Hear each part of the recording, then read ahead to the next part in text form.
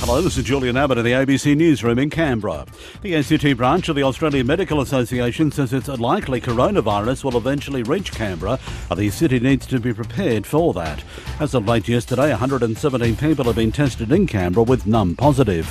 Dr Antonia Didio from the AMA says with the virus continuing to spread, it appears likely it'll eventually reach the capital. It's pretty likely that cases will occur. What we need to do is be prepared, and as you prepare for anything else in life, be over-prepared.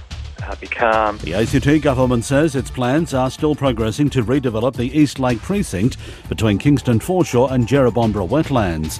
Minister for Urban Renewal Rachel Stephen-Smith says preliminary works are looking at heritage, environmental and social issues, including how to manage the tenants of 48 public housing families at the Causeway settlement.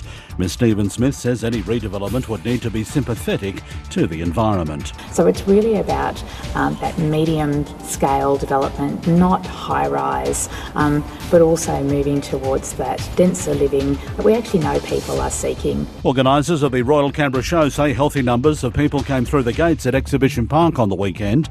There were fewer entries in some categories of the agricultural display because of drought and bushfires, and the Merino sheep exhibition didn't go ahead.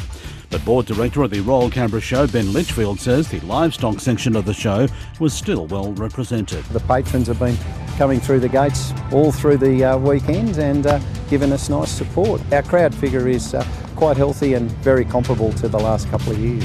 The Canberra Capitals are one win away from securing back-to-back WNBL titles after defeating the Southside Flyers 82-80 in Melbourne in Game 1.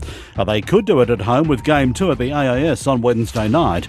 Last night, Kia Nurse scored 19 for Canberra, while Kelsey Griffin added 18 points. Capitals coach Paul Gorris. All year, this group has ground out games and found ways to win, and it attributes to the quality of the players and the people that we have in our team that never give up and never say die, and I think that's the toughness and resilience of our group. The Flyers' Rebecca Cole scored a game-high 23 points and sent this ominous warning. We're going to have to go back, look at the scout, revisit and go get it done, but you know what? They've beaten us every time on this floor, we've beaten them every time on their floor. And that's the latest from ABC News in Canberra.